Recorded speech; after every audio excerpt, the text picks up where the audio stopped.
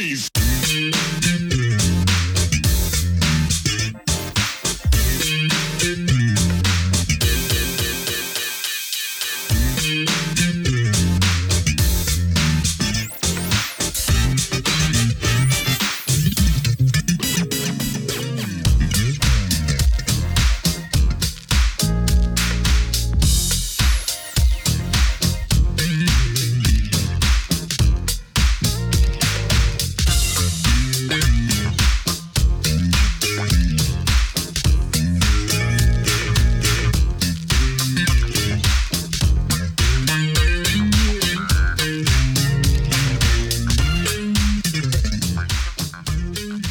So, why did you end up leaving Billboard? It was time, man. It was time. I mean, I think in retrospect, I probably left a year too late. The Death Rhythm Blues, which was a book I worked on really hard and put a lot of thought into through 85, 86, 87. The book came out sometime in 88. And it got really great reviews. I won some awards for it, and I really had poured in everything I had been learning in the last 10 years about the culture into that book. I became really connected to a lot of the old heads, particularly the old black radio guys, Jack Gibson, Jack the Rapper. He had a big conference every year. So many great music people, so many great musicians. So a lot of the old heads, old promotion men, a guy named Joe Medlin, late Joe Medlin, and the late Dave Clark. These guys really gave me an education in the culture. So the book was kind of a summation of all of, I was kind of channeling their thoughts, quite honestly, about the journey of the music. And then I kind of hung around Billboard for another year, even though I kind of was mentally checked out. I just was afraid at that point to leave because I'd been there, my entire, basically adult life. And so finally I said, okay, this book, The Death Rhythm Blues, I have nothing, this is it. I've said what I had to say based on all these years of work and it's time for me to move on because I'm not really motivated anymore. I don't, so I kind of hung on for another year out of fear and then finally made the leap and left, I think that summer of 89.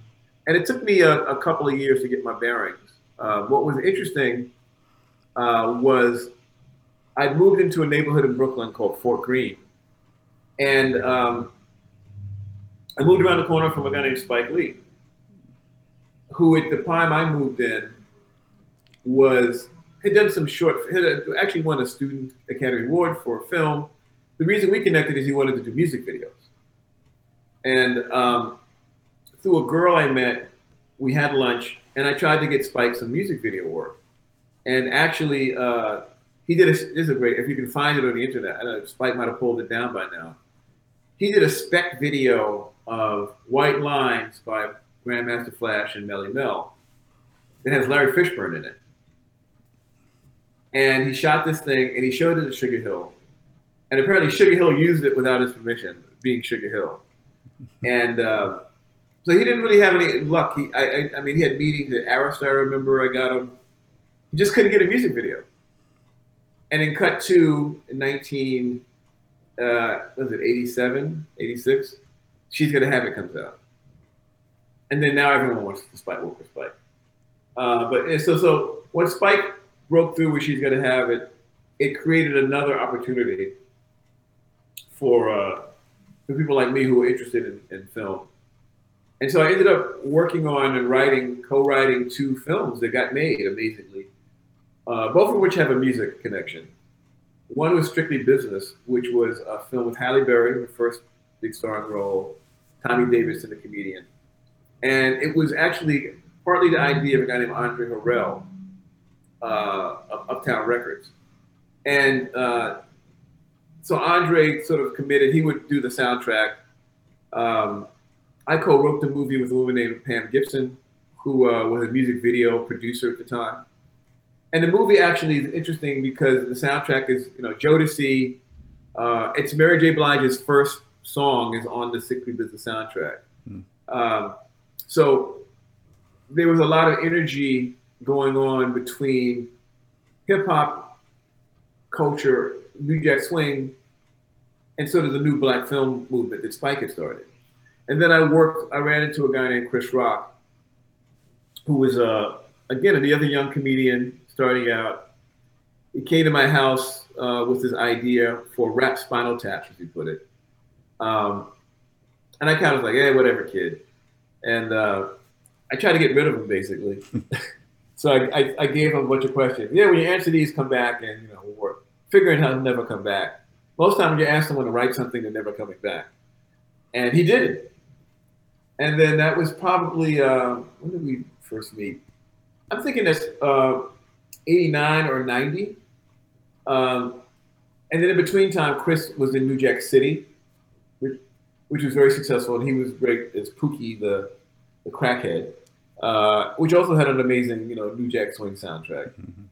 And so we were able to get this movie CB4 made. We shot it in the summer of '82, right after the LA riot in Los Angeles.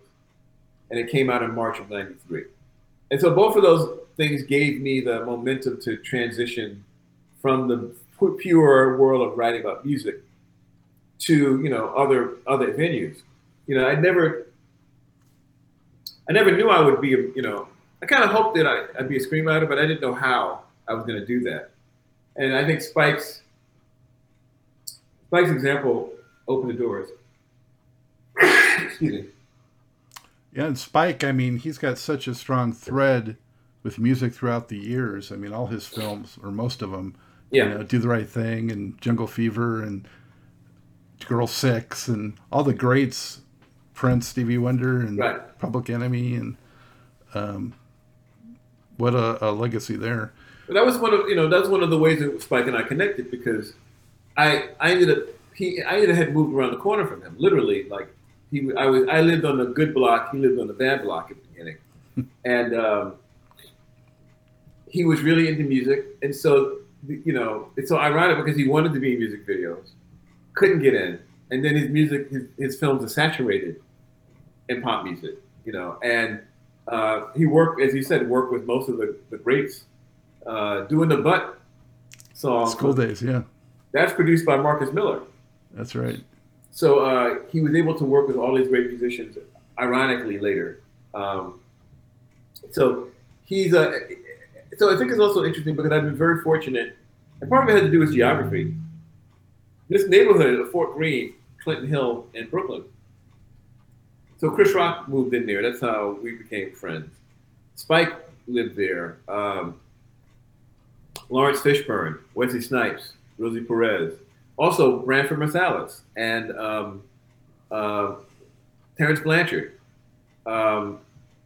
So there was this really interesting mix of Vernon Reid, this really mix of musicians, actors, songwriters. There were poets, there were designers, and this neighborhood sort of was sort of a black renaissance that went on from, I don't know, mid '80s to like around 2000. I even did a documentary called The Brooklyn Boheme, which was about this era. So I think that part of my career was nurtured by the fact that not only was I trying to be a young artist, but there were all these other people around me, like-minded individuals, some of whom I worked with, some of whom just became friends, but their presence was inspirational. And the idea that there were these possibilities. Spike was really important in the sense that he had a very big vision that was very contagious. So when I first met him in, this is 86, two things happened. I had done a book on Michael Jackson, which I mentioned. I've never had any money in my life.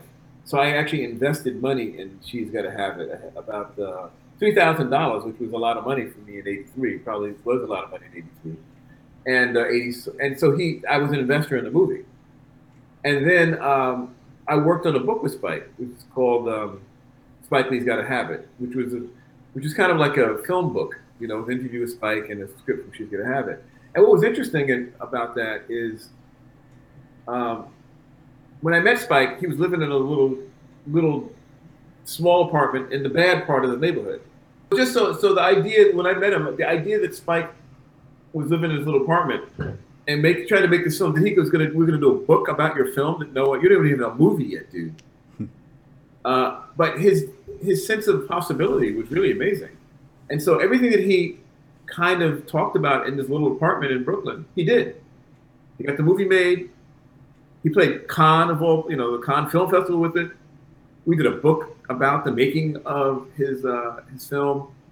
He went on to do all these commercials with the character of Mookie and the character from Mars Blackman with Michael Jordan, because he was a huge Michael Jordan fan.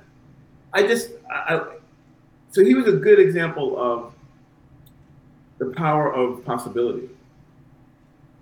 And no wonder he was always such a big Prince fan too, because Prince was that way also, I think. Yeah, the two of them really, and they got along very well.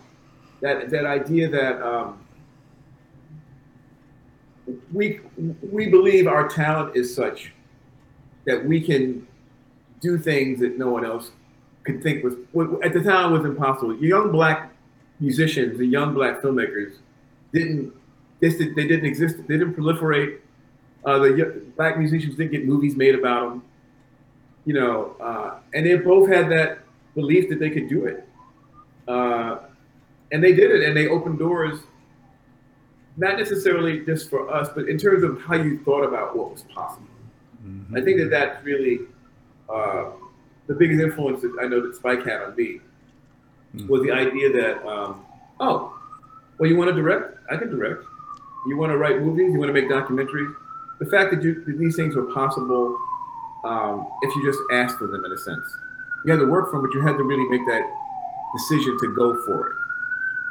And I think that's something that Spike really opened up in me. The Death of Rhythm and Blues, so I got to say, I mean, that book to me is a landmark book. And when it came out, it expressed so many of the things that I was kind of thinking about too. Is, I looked at a lot of the, R&B funk guys that went to pop as sort of like selling out, and kind of giving in to the big machine of the corporate music industry. And so I think it's very important work, and it really spoke to people like myself. So, well, that was funny. That book is definitely a byproduct of my years at Billboard. I did the book of Motown because I'd always been obsessed with Motown as a child. But in the course of doing that book, the larger question of what was going on with black music came up, and I would go to the Jack the Rapper conference, which was in Atlanta every year. And I would meet, a lot of the old heads guys who went back. I mean, I'd meet guys who went back to the days of the big bands. A lot of promotion guys had been musicians. The guys I'd meet who were now at that point, probably in their late 50s, early 60s, were guys some were young men during big band. They went through the blues. They went through the war, both World War I. They saw the transition into R&B, and this kind of world, I call it the R&B world of venues like the Apollo, Black Radio, touring circuit, the retail outlets, that had the speakers on the sidewalk. These guys were all of that, and they began saying to me that it was slowly ebbing away and was being taken control of it. What had been sort of an ad hoc world and a very somewhat closed world, based because of segregation as well, was being taken over by CBS, Warner Brothers, RCA, and it was changing the way the music was being made to accommodate these corporate mandates. And that became my thesis. One of the things that really, really sort of crystallized that was a document called the Harvard Report, which was a report I'd never heard of that was given to me by one of those old head guys gave it to me in the mid 80s. And it was a report done in the early 70s by Harvard University Business School, commissioned by CBS Records. It's sort of how, if we want to get involved in black music in a big way, which they did, how do we do it?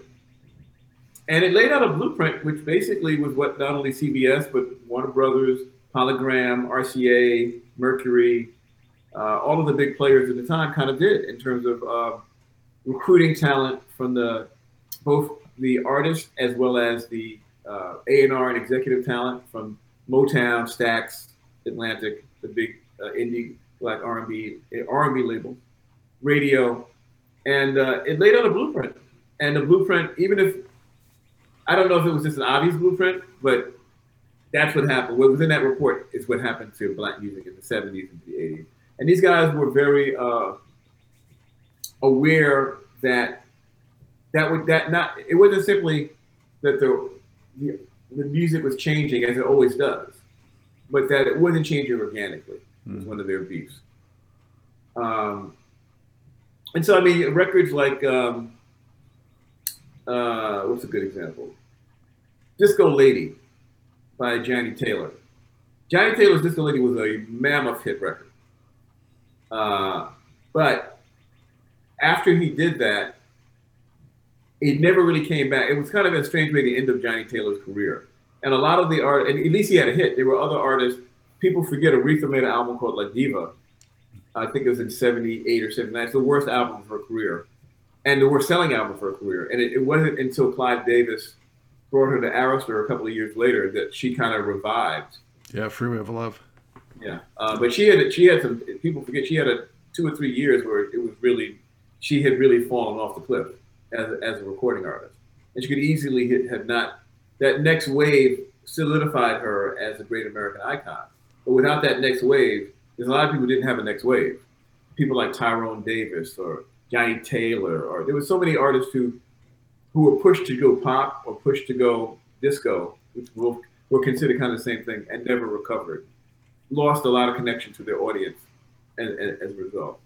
So the book dealt with all of that stuff, those ideas. And I tried, because I really hadn't read a history of the music that dealt with black radio and black retail as part of this thing. Everyone kind of was writing about it as the label and the artist. But it became very clear to me that there was an infrastructure, a culture of clubs, venues, radio, retail, that were all connected. And you couldn't really write about one without writing about the other. Absolutely. And then later on, you did the Finding the Funk. Yeah, Finding the Funk, that's something that, I just like funk music is a bald-headed stepchild of pop music. There's been tons of writing about disco. It's a phenomenon, many docs. Hip hop has tons. Soul music has tons. Funk is still relatively written about. So I did that doc with VH1. I also worked on Tales from the Tour Bus with Mike Judd. Okay. Mike Judd, excuse me, Mike. We did a whole year on funk, which was great. We did James Brown, Bootsy, Rick James, Betty Davis, Morris Day. So that was fun. And to me, it was a continuation of Finding the Funk in a sense. We're trying to make the funk story up there. I've been having a hell of a time trying to put the doc online. Because I was looking for it, yeah. What is the issue with there's a piece of music, there's actually a piece of interview that belongs to VH1 that I've been trying to clear for like 5 years, and we haven't been able to get it. So I've been stuck because it's a James Brown section of the thing that I really feel like I need to have. So it's held up me being able to re-release it. Hopefully this year, though obviously the virus thing has stopped we had a whole negotiation going on with them, and then boom. So hopefully by the end of the year I'll get it back out. I feel like that sort of represents the journey of funk in general. I mean, it's always sort of like gotten pushed to the side a little bit, in my opinion. Yeah, and it's got stopped. George has had his ongoing battles with people at Westbound Records, over the Funkadelic catalog. It's really strange. Funk is the backbone of hip hop. Absolutely, no one argues with that. But it's none of the people there. People don't know Maurice White, but they know Jay-Z. They only kind of know Rick James because of his scandal, in a sense. Mm. Betty Davis. I mean, there's so many great bands. Cameo. Just on and on and on. And Dyke and the Blazers. I think all these great bands, but they're not given the same respect as an artist on Stax Records, who Sam and Dave or Martha Reeves. Everyone kind of has it. So something happened, some disconnect happened with pop culture in terms of funk, and it's never gotten its due. So I mean, I tried to do a funk movie that I had set up at one studio, couldn't get that made. I've been trying my damnedest to get it out there, so we'll keep pushing. A funk movie that had a storyline or a documentary? Yeah, a movie, but based on funk music. Yeah, that'd be. And I know other friends have tried to get funk movies made, and it just hasn't been able. Just haven't been able to get past the gatekeepers. And what's weird about that too, to me, is that the music itself has infiltrated into mainstream culture so much and influenced so much of it, but the genre itself has still struggled.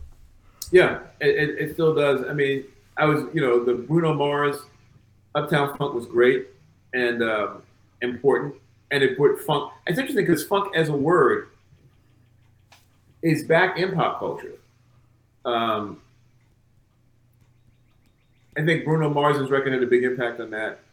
A lot of you'll find a lot of young bands that play funk, and if you go in the jam band scene, a lot of what those bands play is funk. So it hasn't disappeared by any means. Thank goodness. It's just it's just not. It's kind of back being it's almost underground music again, in the sense that it's there, but it's not. It's not there in the sense the way that there's no big Motown special about funk. There's no, because funk also was kind of chaotic music in the sense it was kind of wild. It's wild, psychedelic black folks. Mm-hmm. It was crazy here, singing about spaceships. And maybe that wasn't something America could easily digest. But even now, when you go to the George Clinton shows, and it's predominantly white crowds, right? But still, it's sort of underground in some kind of way. I mentioned, George Clinton to like my son's friends in the area we live in, and right. A lot of them are like, "Who?" Right. Yeah. Yeah, they've listened to they've heard his music many times. So funk is definitely I don't know. I mean, when we did that last season, the Tales from the Tour Bus, we turned a lot of people on, and we're hoping to do. I'm hoping to, like I said, I mean, I'm trying to continue to push forward with funk's journey and keep pushing forward. So we'll see what happens. What was the biggest unexpected thing you encountered in putting that documentary together, would you say? What was it? I think the biggest contribution in the way of the doc, was the section on Dayton, Ohio. I remember I have an article from Billboard, from Record World, from the charts are alive with the sound of Dayton. This is from 1981 in Record World, and that's the first time I got turned on to March 21st, 1981. Right. It took me another 25 years or whatever to actually get the Finding the Funk doc and to go to Dayton to shoot that world, because Slave, Ohio Players, Lakeside, Sun, Zap, Phaso. What's a great musician I'm drinking blank on who played with Judy Morrison? Ohio Players, yeah. Yeah, and then P-Funk. I mean, it was amazing how many artists came out of that town. And so being able to go to Dayton and to shoot in Dayton was really the doc came out in the, what year we did that? Around 2010, 2011. I've been writing about Dayton since '81.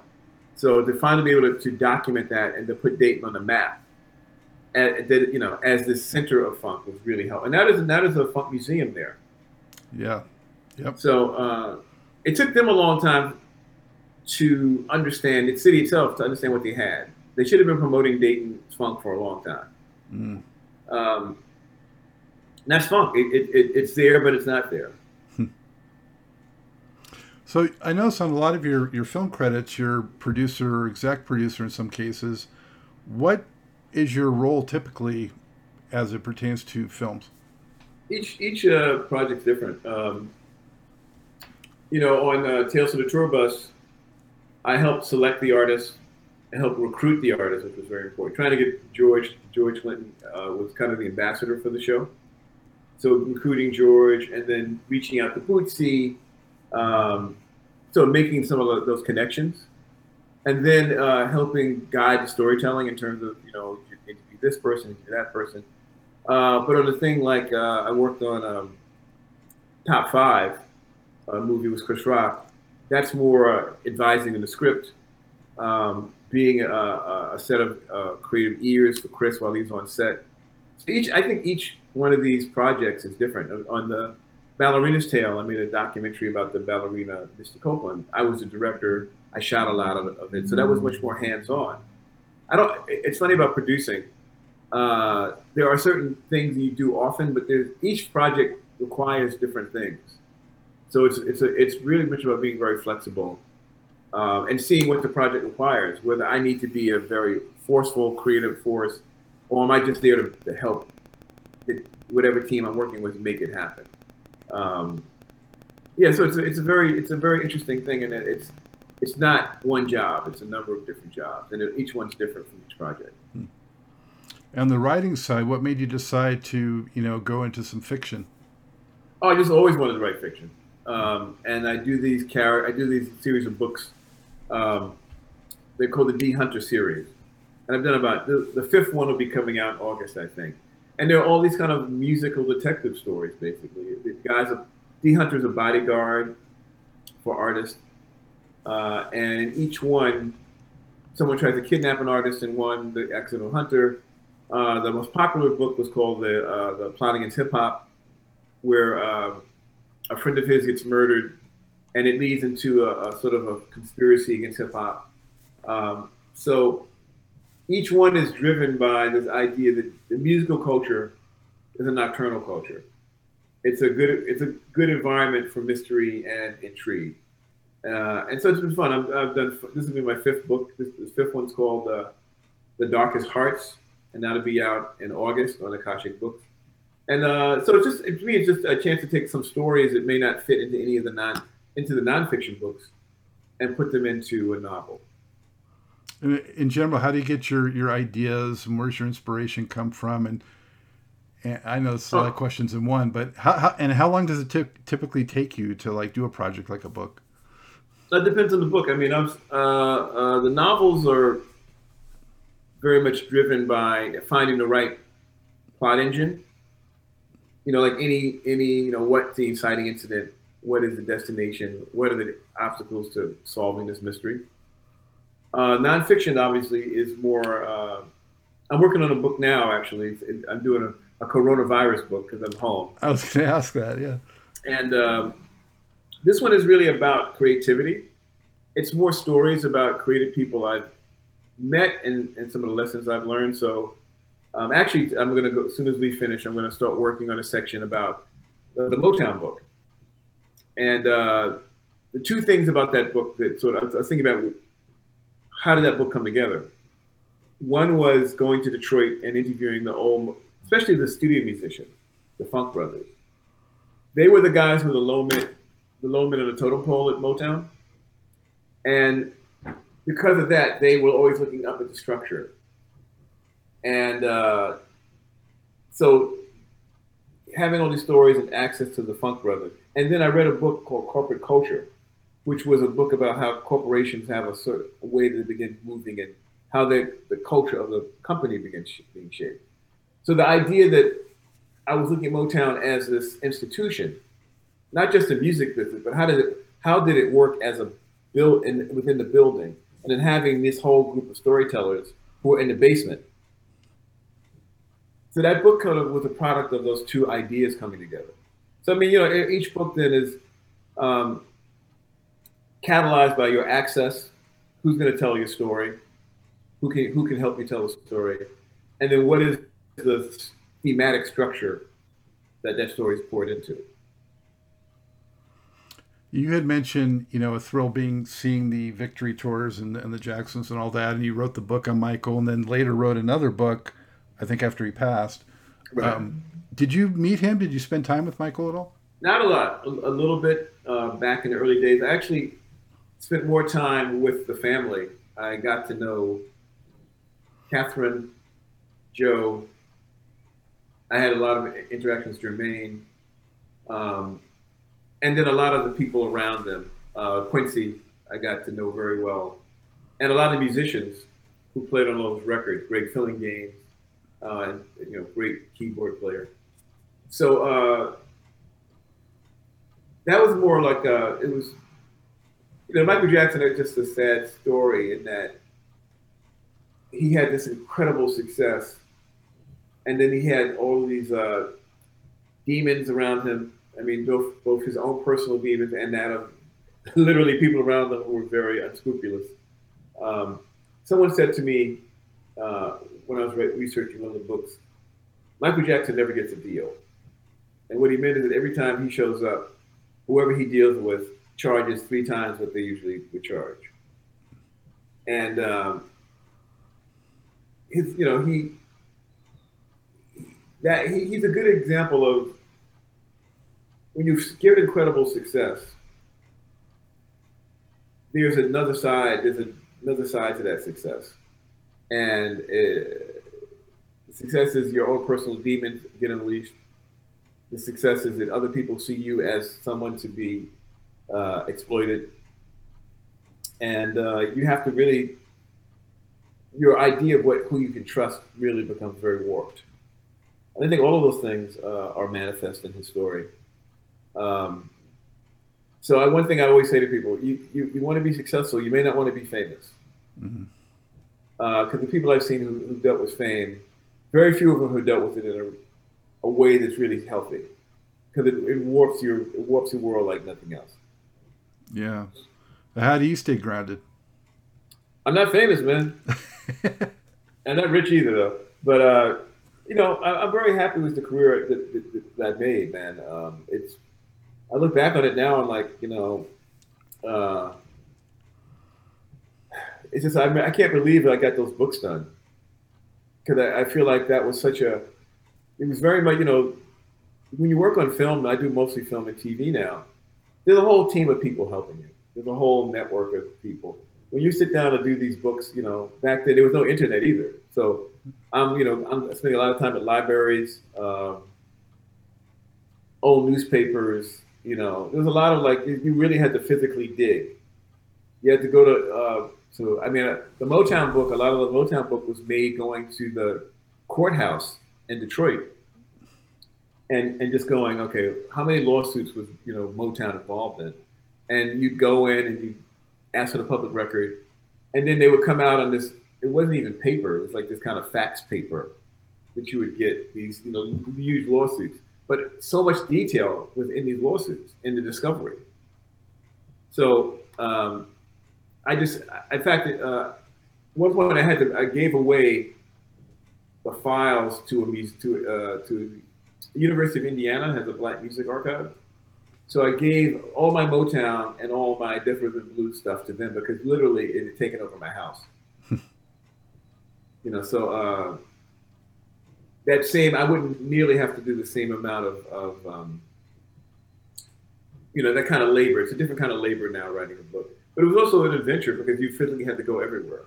There were very few places and it wasn't a really big Black music archives then. You had to go to Detroit to the newspaper. You had to go to the courthouse. You had to go to the library. So it was very labor intensive. I don't know if I look back, I was glad I was in my 20s and 30s. I don't know if I could do that now. I think a lot of us look back decades ago and we're like, whoa, no way can I do that now. Exactly. Yeah. What if it comes to mind easily, what would you say your top 5 albums of all time? What are your 5 favorites? Love of the Tracks by Bob Dylan. I kind of That's the Way of the World, Earth and Fire. Inner Visions, Stevie Wonder. Takes a Nation of Millions, Public Enemy. And probably, I'm trying to figure out which Aretha Franklin album. Actually, I would probably take it's between Aretha and Sade's Love. I'd probably take Sade's Love Deluxe. even though Aretha's a greater artist, as an album, that the Sade's Love Deluxe is one of my favorite albums. I play it all the time. Wow, some good picks. I'm right with you. That's my favorite Stevie Wonder album for sure. A lot of people say Songs in the Key of Life, but I go for Intervisions. Yeah, me too. Yeah. So what do you have on deck here? You talked about a book that you're still working on, and what else should we be on the lookout for? What's the next thing? I don't know. This Tupac doc. I'm part of a team that's working on a 5-part Tupac documentary for FX. But that won't be ready until next year. Obviously the virus is. We're not going to be able to go out and do a bunch of interviews anytime soon, which we were planning on. So that'll probably be the next. Oh, what am I saying? Well, I have a book out. I should just talk about this. The Nelson George Mixtape, Volume 1. It's available through Pacific Publishers Pub. If you go online, Pacific_Pacific.pub. And it's a collection of my writings from 1977 to 93. So a lot of stuff we've talked about is in there. The Prince article interview, there's a big article about the Motown musicians that I wrote for Musician Magazine. That was actually the precursor to the Motown book. There's a Marvin Gaye interview. There's a Quincy Jones, Whitney. There's also a bigger interview with Grandmaster Flash, Kool Herc, and Afrika Bambaataa, which I did for the Source magazine in '93, which maybe, I believe, is the only interview that all three of those guys have done together ever. So that's a big, I'm still promoting that, the Nelson George Mixtape, Volume 1. And I mean, we should just talk, that's like current, that's happening now. So if people are interested in following up on the stuff we've talked about, a lot of it is in this book. Mm-hmm. Outstanding. Nelson, thank you so much for sharing these stories and your varied career, and I wish you so much more success. All right, man, thank you. So, let me know when this is coming out. I will. All okay, right, bro. Be safe. Well. All right, take care. Hey, back at Truth and Rhythm headquarters. Thank you for joining us on another magical ride with Truth and Rhythm. Whether you're watching or listening, as always, thank you so much for your continued interest and support. Be sure to subscribe. Go to YouTube. Go to the Funkin' Stuff channel. That's where Truth and Rhythm lives and breathes and thrives. Also, goodies here like TIR Quick Takes. And if you subscribe, you know what? You get the show before anyone else. It's free. If you love jazz, funk, R&B, soul, you can't miss it. Pass it along. Tell a friend. Tell family. This audience is growing, and it is a beautiful thing, all coming together for the love of this great music. Also, if you can throw us a buck or two, we could use the support financially, keeping the lights on, keeping the servers going, all these expenses. If you can help support the program, whatever you can give, much appreciated. Go to the funkinstuff.net website. On the right-hand side of every page, you just click and you can donate through PayPal, credit card, whatever. Very easy to do and so much appreciated. And if you do a sizable donation, I will mention you on the program. Also, drop me a line. Email me at scottg@funkinstuff.net. Let me know who else you'd like to see on the show, what you enjoy about the music. Let's just kibitz and talk about stuff, talk music. You'll find that I respond very quickly, and I much enjoy the rapport and the camaraderie and the interaction. Always remember, this is your show, The True Music Lover. So for now, that's all the time we have for this one. It's a wrap. As always, Scott Dr. GX Goldfine saying, keep on vibrating to the rhythm of the one.